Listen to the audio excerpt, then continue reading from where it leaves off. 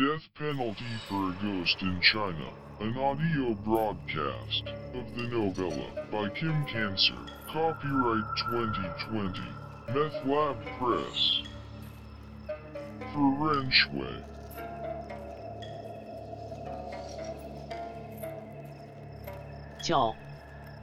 I think the torso had escaped back out to the road. Perhaps was animated by a malevolent spirit, doing its bidding. Maybe I should have kept it in my apartment where it wasn't really hurting anyone, just being mischievous, mostly. Out on the road, in the same spot where the semi-truck had struck the deliverer man, there'd been a series of strange car accidents where cars' brakes failed or their lights would switch off at night, cause collisions with other vehicles, often smashing into motorbikes. 8 people died in just 1 week. But I'd not personally seen any ghosts for a few days, and the drilling had cooled down to a barely audible hum. I'd been taking pills, so I wasn't dreaming and was far happier that way. Marco, who'd gotten heavy into Santeria, had taken to wearing traditional Cuban island clothing and an elaborate charm around his neck made of bird feathers, clamshells, and beads. Squinting his eyes and frowning, his fingers tapping on the table like oil derricks, he told me over breakfast that a lot of ghosts want to escape, rest in peace, but they can't because they're stuck in a space between hell and earth, so if they sell a soul, or souls, to a demon, the captured souls can take the ghost's place, and then the ghosts can escape and rest. That deliverer man, he's doing a demon's bidding. He's collected, sold, and bartered souls. He's already got 8. My mom said that'll be enough, likely. Still, don't ride a motorcycle or even a bicycle on the roads for now. From the window in the cafeteria, we looked outside, saw Rooster, who was barefoot, wearing a Beijing bikini and jean shorts, despite the cold. He was hopping on a pogo stick, with a mad glint in his eyes, on his way to teach a class. Rooster really had been losing it. He'd had a bout of explosive diarrhea in one of his classes yesterday. Over the last week, he'd been complaining about the drilling sounds more than anyone, spazzing out about it online, in the teacher WeChat group, posting floods of shit posts, along with random strange, outlandish outbursts, much of it gibberish. He'd been drinking too much, too, drunk in his classes, yelling and throwing textbooks and chalk at students. There was a running bet amongst us foreigners that he'd be the first teacher this term to be fired.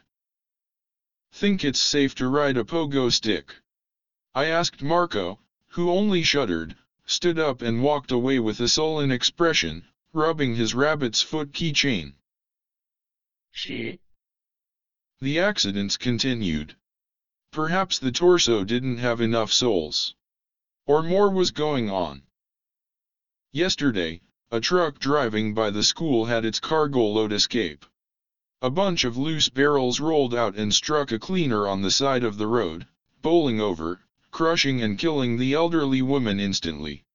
Rooster had been hopping by on his pogo stick when he saw her mangled corpse. The crowd circled around her, snapping cell phone pics.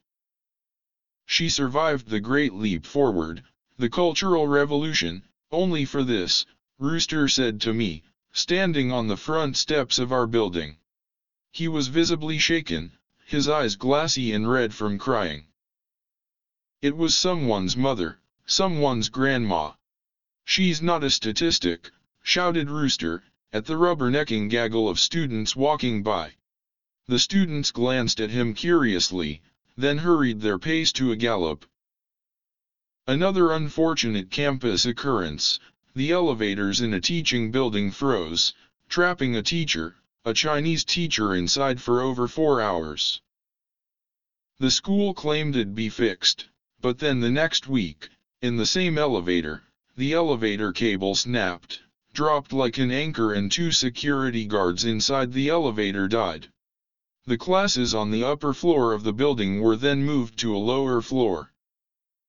A couple days later, an escalator at the nearby subway station malfunctioned, sucking a school administrator down into the escalator's mechanical teeth inside, eating her alive.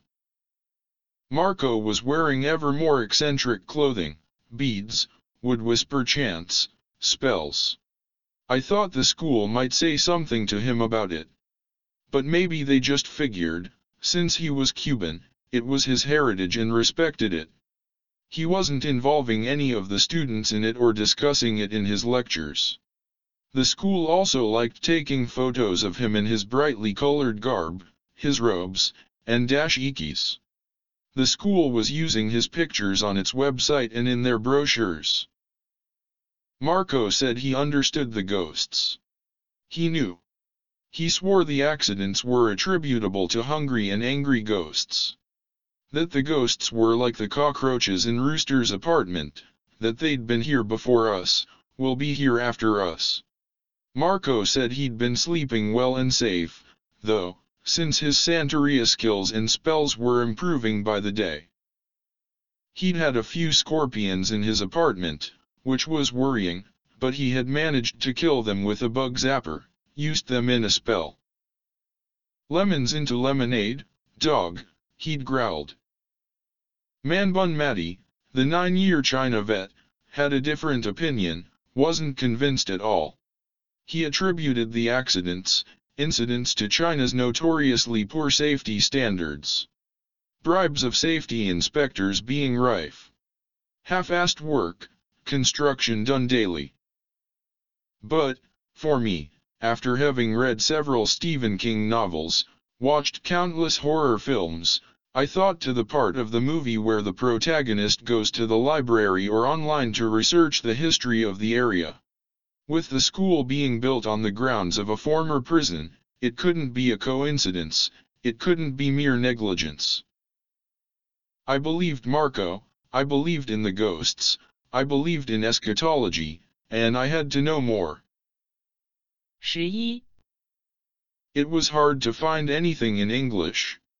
But using translation software, I found much more on Chinese websites and I stumbled across a brief article about a young woman, only 24, and stunningly beautiful, who was executed, here, by firing squad. The gorgeous youth had been convicted of setting fire to her workplace, killing several people inside. The article had a picture of the field where she'd been shot. Recognizing the landscape, I looked up the area on Baidu Maps, and sure enough, the prison, the jailhouse, the execution grounds, were indeed right here, where the campus now sits. And sifting through the search results on Baidu, I located a few old pictures of the prison, too. The jailhouse was right where I was sitting, where the teachers' living quarters were now located. This was the spot of the prison. It hit me like a sledgehammer to the head, seeing it on the map, seeing its picture, and recognizing the hills in the distance that I could see on a rare day that wasn't too smoggy. I wanted to learn more of the prisoners here, at this prison, and through the further reaches of my deep dive, I'd found that this had been a prison for the worst of offenders, many of whom were sentenced to die. I found case stories, articles about several violent offenders here who'd murdered their families or co-workers in fits of rage, and one infamous soldier who'd stolen a gun and gone on a shooting spree in a village nearby, as well as several arsonists, most of whom had attacked and set alight public buses and packed restaurants. All of the offenders had landed here, ended their days on this soil. There were intellectuals, political prisoners too, hundreds of them during the Cultural Revolution, those marked as revisionists. I read a story that said that so many intellectuals were executed that eventually soldiers started to throw the state enemies off the roof of the jailhouse so the army could ration ammunition. I'd been online for hours, digging farther and farther down into a death penalty rabbit hole. It was getting late, and although I'd taken a handful of Xanax, the gentle tyrant of sleep still hadn't opened his arms. So, I stayed awake, sat by the window, which was wet with breath, and I researched more about executions in China. I found that most executions in communist-era China, still to this day, are carried out by firing squad. Soldiers from the army serving as executioners. The condemned marched out to the execution ground. The condemned are made to kneel and receive a bullet to the back of the head by a member of the People's Armed Police, a paramilitary organization in China that's tasked with internal security, riot control, amongst other duties. Before the execution, the condemned has a finger pricked with a blade, presses a fingerprint in blood on the execution orders. Family members, victims aren't allowed to attend the executions. Nowadays the public isn't allowed to watch, either, though every so often pictures or video would leak out from a concealed smartphone or from a camera nearby. On Youku, China's alternative to YouTube, I watched a couple pre-execution vids, showing gaggles of soldiers marching the condemned out to wherever they'd administer the ultimate punishment, usually a field or ravine. One of the condemned I saw was a drug dealer from Sichuan whose face looked made of stone as he was led out of a police van, his arms trussed behind his back. I felt a chill misting up my spine. Peering around, it was like I was living in a cemetery, like there were venomous ghosts around me. I guess anywhere you are in China, a land with 5,000 years of history, anywhere you are, like hundreds, thousands of years ago, there was someone there. Anywhere you are could have been a graveyard at one point, or the site of horrific murder, war, floods, fires, famines, or accidents. But to so consciously be living in this cemetery, this place pregnant in agony and death, to know that there were ghosts everywhere. That I was a guest in their home. And their plans, their designs, the ghosts' agenda, particularly the venomous ghosts, the angry ghosts, concerned me most. I decided to take another sleeping pill and listened to Sam Harris's meditation app. I find his voice soothing. It calms me. I closed my eyes, breathed deeply, and ignored the ghosts. I focused on Sam's slow cadence. His tone. Soon after he began speaking, I was finally able to pass out. 12. When I awoke to the next morning, a severed arm was floating in the air, running its long bony, frigid fingers through my hair.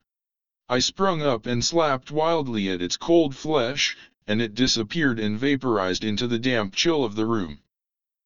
I slapped myself in the face, told myself it was the dreams eating at me again, and I dressed, cleaned myself up, tried to focus on other things, like my lecture I'd deliver that afternoon. But it was tough to shake off those icy fingers in my hair and to not think of what I'd learned last night, those stories. Those teachers thrown off the roof of the building. Those people, their cases, the people they killed, and how scores here were knelt and shot in the back of the head. I wondered what thoughts must have gone through their minds as they were taking that final walk. I was having trouble really focusing on anything, though, my mind scattered. When I was brushing my teeth, I found that the severed arm was holding my toothbrush, brushing for me, and in the sink were globs of bloody teeth. I reached and grabbed the arm, the limb cold as a chunk of ice, and began to curse at it and beat it into the bathroom wall and spit foamy white toothpaste froth at it. Seconds later, it again disappeared, and I discovered I was slapping my toothbrush at the wall and that the sink was empty. I took my razor, cut a short slice from my forearm, dipped my finger in the running warm blood and wrote, on the bathroom wall, the Chinese character for mouth, hoping the severed arm would stick itself in there instead. When I got to the cafeteria, Marco was dressed in a long, flowing red robe with gold trim, wearing several sets of bright green bead necklaces and had a crown of thorns and chicken feathers on his head. He was drinking a cup of chicken blood mixed with herbs. "Amiro," he said, offering me a sip. I politely declined. He continued, keeps the spirits away. I'm also making spirit dolls. I caught 3 evil spirits with the dolls, 2 murderers, and a thief. It's like luring out a snake, with the doll. I set it near my altar, I dance, chant and drum, and the spirits are sucked right into the doll, trapped in. Then I offer the dolls to Joan Quay. You still don't believe in Santeria, amigo? Marco, I don't know what I believe, I told him, rubbing my weary eyes, which were dry, full of sand. Marco stood up, lifted his tray. His eyes bulged. I've changed my name to Marcoba. You can still call me Marco, but, just so you know, dog, I am a Marcoba. He nodded at me, turned and walked off. 2 other foreign teachers sat down to the foreigner table and joined me. One was Fat Elvis, a Canadian, 30-ish dude, who earned the nickname because he looked like the fat version of Elvis, mutton chop sideburns and everything. Most days Fat Elvis stunk like body odor or liquor. We appreciated it more when, like today, it was liquor. The other guy, an older guy, I think was from Australia. His name I forgot. He had a bushy ponytail, but the front of his gray, brown, and black hair was balding, giving him a look sort of like a dead raccoon was hanging from the back of his head. Raccoon Head wasn't looking too hot. Nightmares, he said, sitting down. Me also, Fat Elvis said. You, he asked, peering over at me, fixing his chopsticks in his hand, angling them at his breakfast dumplings. Not recently, I told them. I wasn't in the mood to discuss my pharmaceuticals. The ghost rumors are swirling round. I'm thinking Maradona has the right idea, said Raccoon Head, before he chomped into a red apple. Maradona? I asked, my eyebrow upturned. The robe guy cunt, into voodoo, or bloody whatever, said Raccoon Head, making no attempt to cover his mouth as he loudly chewed. The filthy animal. Marco, or Marcoba, right, maybe we should join him for a ritual later at his house, but fuck a chicken or whatnot, said Fat Elvis. Fat Elvis had been my pick to be fired first. Guy was constantly perving on students. He had the look of a tree jumper. I've been having this nightmare of a ghost with a mouth like a burning torch. The ghost is missing an arm, and I'm missing an arm too. The ghost is pure raging, and after me, chasing me up a never-ending flight of twisting stairs, Raccoon Head lamented, his eyes bloodshot, one eye looking far bigger than the other. Fat Elvis belched loudly after sipping from his Coke, spoke up, I'm thinking of doing a runner and ditching this place. I got an offer from a training center in Vietnam. I've not had a good night's sleep since I got here. And everything in my apartment keeps getting coated in this grayish dust, no matter how much it's cleaned. And yesterday morning, I coughed up blood. Raccoon Head looked off, made a hand gesture to someone off in the distance, then returned his gaze to us and spoke in a hushed voice, I'm starting to believe this shite. I'd like to find a local witch doctor, bring in a medium, or something like that, and find out what the ghosts are after. But none of the Chinese teachers will really talk to me. They are terribly, terribly rude here. My last school, in Dolly, they'd invite us out for dinner, KTV. Here, they give me the evil eye, look at me as if I just farted. Fat Elvis nodded in unspoken agreement. It might have been that the 2 of them looked like pedophiles, why none of the locals would talk to them, but I kept this to myself. I'd also noticed many of the locals to be gruff, uncommunicative, taciturn, but I'd not gotten too much evil eye. Maybe that was because I ironed my clothes, wore slacks, collared shirts to my classes, didn't dress in Lamb of God t-shirts or stained beer logo shirts like Raccoon Head or Fat Elvis. I excused myself, got up to take my leave, head off to class. Raccoon Head did have a point, though.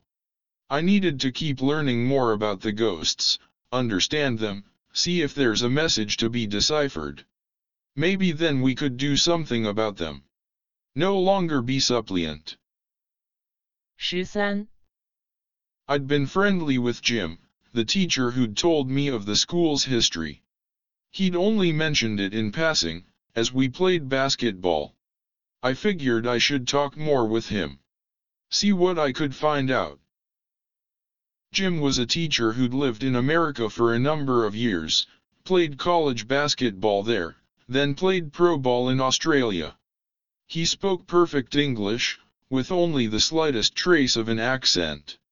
A soft-spoken, abnormally tall guy, he towered above most everyone, at 6'6", and had a strangely sloped Christina Ricci-sized forehead, cropped hair, and thin black eyes. One of the eyes was sleeping, didn't line up correctly with the other. Jim, a local, was originally from nearby the school. He was a nice fellow too.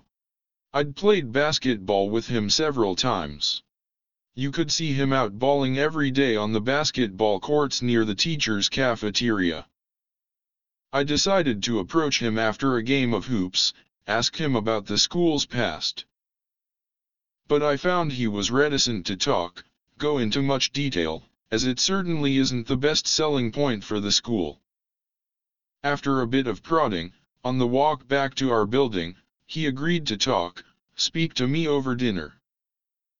We met on a chilly evening, in the far corner of the cafeteria, over a plate of steaming hot pork dumplings and ice-cold bottles of Sprite. He looked around nervously as he talked and spoke in a quiet voice, only mouthing certain words. He said the school paid to have most of the history of the area wiped off the internet, though a few things would inevitably pop up in a deep dive, like they usually do with the Great Firewall, which made me think of Bill Clinton having once said something to the effect of China's internet censorship efforts being like trying to pin a glob of Jell-O to a wall using a hammer and nails. Jim said he'd seen the prison from afar, as a child, riding on his bicycle, and more personally, he'd heard first-hand stories about it, from his uncle, a retired prison guard, who'd worked there for a time. Jim sighed, stared at his dumplings as he talked and told me, my uncle was there. He saw tons of executions. He said that at first the executions didn't bother him, because they involved criminals. He saw the criminals as cockroaches, my uncle said, like big human insects, parasites, stains on humanity. He never pulled the trigger, but he helped walk them to the grounds, tied up a few of them, their arms behind their backs, in special knots that prohibited movement. The only execution that bothered him was that of a guy he knew. A former classmate in middle school. They weren't close, they were more acquaintances than friends. The guy was a poor farmer, and a decent man. He was never in trouble. The farmer was on death row because he was convicted of killing a businesswoman, a woman he didn't even know. It was widely believed the real killer was the woman's husband, who was a terrible deadbeat, a wife-beater and violent drunk. There was scant evidence against this poor farmer. And my uncle heard first-hand whispers that the drunk used his wife's cash to bribe the cops. There was talk too, the farmer might have been paid to take the fall for the wife-beater, but then got cold feet, and it was too late. Pausing, Jim drew a deep breath, looked up towards the ceiling, grew pale, like he'd just seen the farmer's corpse. That one, the day of the execution, that haunted my uncle. My uncle said he has flashbacks to that morning, that the morning sky had this color of milk, and he'd see the farmer's bloodshot, tortured eyes, the expression of horror on his red face, his classmates crying, flailing, and pleading as they had to, literally, drag him out of the jail, like an animal, and pull him, kicking and screaming, to the grounds, two guards holding up his twisting body, for the Ah, the poor guy, he was so upset, so afraid to die. My uncle retired early, after that. He said he still can't watch action movies or violent TV shows. So, it is true, many were killed in this place. Where the school is, that's where the prison stood. About where the soccer field and track, the jungle gym, that playground area for the kids, that's where the execution grounds were. All those kids out there running on the same spot where, well, you know. Jim paused, shook his head, took a swig of his Sprite, and went on. There's a brand new, more high-tech prison around 50 kilometers from here. My uncle said they're still using rifles to execute prisoners, however, only the violent offenders. They've been conducting more executions by lethal injection these days, though that's usually for businessmen convicted of graft or the drug dealers. It's fitting they'd take out the drug dealers that way, by lethal injection. There's a death van, where they conduct the lethal injections. It rides around, to the prisons, the death van. In the van, it's equipped with a gurney, needles, poisons. They bring the prisoners in there, stick them and juice them up, then, if he's in good health, they'll surgically remove a kidney or two, eyes, gums, a lung or a liver, place the organs in ice boxes, hand them off to the carrier, who takes the organs to the hospitals.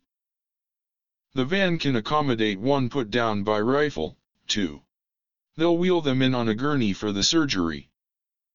After the surgery's finished, then another team comes, removes the body, brings the body out to another vehicle, drives the body out to the crematorium. So, is it true that you can, just buy an organ?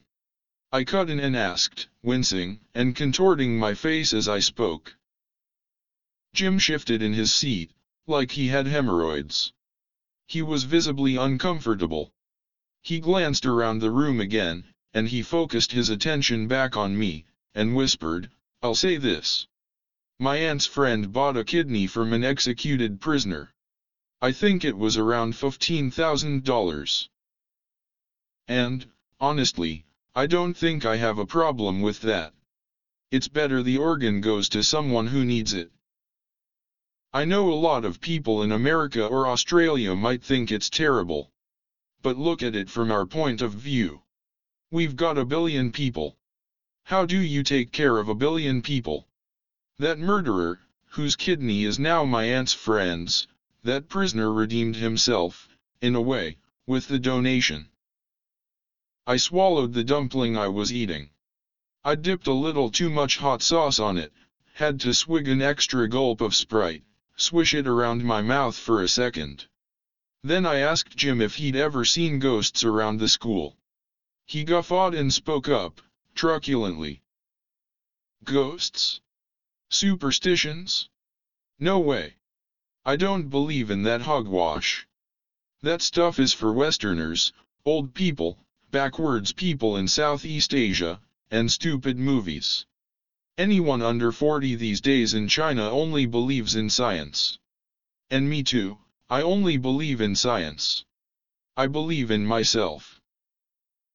I respected his convictions, his beliefs. But I knew what I'd seen. And knowing for sure all the negative energy that this location had manifested, I was uneasy, felt a burn in my throat and a knot in my stomach that was more than the chilies. 14. I went back to my apartment, swallowed a handful of Xanax. I had been upping my dose weekly for them to be efficacious. While I waited for them to kick in, I lay back in bed, scooped my phone up into my hands, stared down at it like a palm reader and read and explored more about the death penalty in China. China doesn't release official statistics regarding the number of death sentences that are carried out, so it's hard to know how many were executed per year. Being an American, I like to know death tolls, helps me to put things in perspective, I think. I opened my laptop, found it was already on and online, and playing a news report from an Australian TV channel. The report said there's over 2,000 executions per year in China and that the state will carry out the execution in 2 or 3 years, offering the convicted only one appeal. Sometimes the execution will be done faster if it's a particularly heinous, famous case, and like Jim was saying, they usually carry out the death penalty by firing squad, but many are also done these days by lethal injection. I heard a voice, a female voice, speak to me from the distance. It was speaking in Chinese, but I understood its words in English. It said, "The soldiers shoot them in the head and then send their family a bill for the bullet. It's called the bullet fee, and ranges anywhere from 5 cents to $4. I looked around, but no one was there. I looked back to my laptop, found it was on an article about a young woman who'd been executed here, back in 1993. It was that jaw-droppingly beautiful woman, the murderess, I'd seen an article about before. The voice spoke again, sending chills down my spine. In the People's Republic of China, shooting as a method of execution takes 2 typical formats, either a pistol shot in the back of the head or neck or a shot by a rifle in either the back or the back of the head from behind. Officials won't let the relatives see the body. The officials only send the family the ashes, and only after they've paid the bullet fee. Jarring to my feet, barbs of fear ran through me, and I stood atop the bed and scanned around the room. A figure in the corner of the room, a silhouette of a young girl, vanished into the darkness. My eyes heavy, a rush of vertigo overtook me, exorcised my fear. Everything in the room appeared as if in a fuzzy grayish cast, a dream within a dream. I plopped back down, languorously. My head felt like it weighed 100 tons. I rested into the soft pillows, felt as if I were floating in a warm ocean. I yawned in repose, a bag of wet bones, and I sank, drifted downwards. 15. How about an app for buying a ghost? Manbun Matty asked the table. His hands were raw, red with scabs and rashes, but he was in good spirits, hyper this morning, decked out in a golden traditional Chinese button-up shirt and matching baggy gold pants and open-toe sandals. He obviously had no fear of the cold. Manbun was sipping on a thermos of civet coffee, this special coffee produced by civets, the animals responsible for the original SARS in 2003. I'd never seen it before, anywhere, the coffee, until I got to China. The stuff was made through a process where coffee beans would be fed to civets, would then be plucked from the animal's shit and manufactured into coffee. While it sounded horrendous, I'd tried a sip, on a dare, and was smitten. It was a favorite of all the foreign teachers, including myself, the coffee having an especially pungent, unique taste and strong caffeine kick. Manbun sat scrolling on his phone, tapping his foot. His teeth looked rotten and dirty, as if he hadn't flossed in a while. Or ever. Raccoon Head didn't appreciate Manbun's question about buying ghosts on apps and heatedly shot back, but could you really buy a ghost? Own it? Isn't that a form of supernatural slavery? In Laos, they sell protective spirits, Manbun said, didactically, a ghost that will keep you safe, bring you good luck. The more powerful the spirit, the higher the price. I was with a bird whose aunt knows a monk who deals in them. But I don't think there's an app for it. Laos is more of a developing country. The Laotians are commies too, right? Do they allow that? Asked Fat Elvis, dark black bags hanging under his eyes. Today he stunk strongly of liquor. Manbun snorted and giggled. You see, they're different sorts of commies. Them and the Vietnamese. They're nicer, gentler communists. They're not as overbearing as the Chinese commies. Markoba coughed wildly. then caught his breath. For a second, I thought he was choking, that someone would have to do the Heimlich, and I didn't know how to, nor did I think anyone else here knew first aid. Today Markoba's face was sticky with sweat, his lips were chapped, and his eyes were terribly bloodshot. He was wearing a bright orange, dashiki type of shirt, matching genie pants, combat boots, and an enormous necklace made entirely of white bird feathers, like a boa. Manbun pursed his lips, raised an eyebrow at Markoba. Markoba sneered at Manbun, the skin of his face constricted, and, voice rattling, he said, "One reason for the overabundance of ghosts is that the Communist Party destroyed the local temples, shrines, and altars dedicated to ancestor worship and spirits. The temples were for placating, feeding the hungriest of ghosts. The party prohibited fireworks. The fireworks were for the ghosts. The party even abolished the ghost festival holiday, dog. They banned it. They let the ghosts loose, they antagonized them, and the spirits are running wild, like feral animals." Markoba cleared his throat, and then stood up, said something in Spanish and stomped off, chanting in bizarre rhythms. Leaving the cafeteria, several Chinese teachers said hello, smiled and waved to him. The teachers and students today were all dressed in PLA military uniforms. It must have been a military holiday, but the foreign teachers weren't told about it. "They love Marco, don't they?" Fat Elvis said, contemptuously. "Just look how all the teachers smile, wave to him." "Ah, mate, it was like that with all foreigners, until a few years ago," lamented Manbun. "Used to be you couldn't walk down the street without people wanting to snap a photo with you, practice their English and chat, or even just wave and say hello and smile at you. Nowadays, most Chinese either ignore us, or look at us like shit on the bottom of their shoe." "Marco, then? Is it the Cuban, communist connection thing? Crikey, the bloke's family fled the Cuban commies, sailed to Florida on a raft through shark-infested waters. Now here he is in China. I reckon that must be why he's so into the Santeria. He has to atone to his ancestors somehow. But the bloody Chinese sure do love him, for whatever reason," said Raccoon Head, who then slugged down a swig of baijiu from a flask. His eyes looked like they were full of liquid. Manbun wagged his finger, interjected, No, you don't understand. He's the perfect foreigner. His place of origin is communist. Plus, he's not white, so he's not seen as an American imperialist or an opium war asshole, a conqueror, or a colonizer cunt. But then he's not black, so the locals don't view him as a criminal or a rapist. You must have learned by now that the only black people the Chinese tend to like are the NBA basketball players. It's shite. None of my schools in China have hired black teachers, no matter how qualified they were. The only black people they like are the black people they can control on their TV or electronic devices.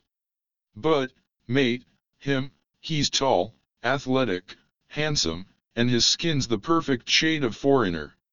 He's the only foreigner really welcome here, these days, aside from the rich investors or famous athletes, LeBron James, or Steph Curry, or the celebrities who play footsie with the CCP.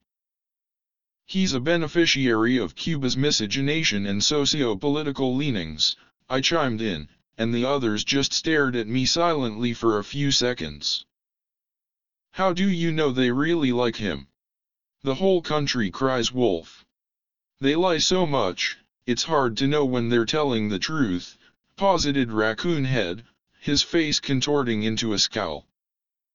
"They let him wear those robes and dashikis to class," said Fat Elvis, who I noticed was breaking out in terrible acne on his neck. "I don't see how his attire vitiates his lectures. I would estimate that it only enhances the foreign teacher experience," I replied. Fat Elvis and the rest again only stared blankly at me. I was sensing a pattern. I took my leave and pondered the idea that conflicts and backstabbing between foreign teachers was common at international schools. With all these different people, different countries, and cultures represented, thrown into this fishbowl, it was inevitable. We'd see each other every day, in the morning, afternoon, evening, weekends. There was no avoiding your co-workers, no escape, no way to not bump into them somewhere. Especially, too, since we couldn't go out much to the city, since China had restricted movement, the places foreigners could go and stay, since the pandemic and even after. The rules that everyone had expected to be loosened up once the virus had subsided, they had in fact, remained, and some were even more stringent. Foreigners were required to register any address, with the local police, that we stayed at for more than 24 hours. We were made to show ID, undergo facial recognition checks, scan QR codes pretty much anywhere we went, and, despite these measures, still there were times we'd be refused entry to places, for no reason, simply told no why. It got quite tiring.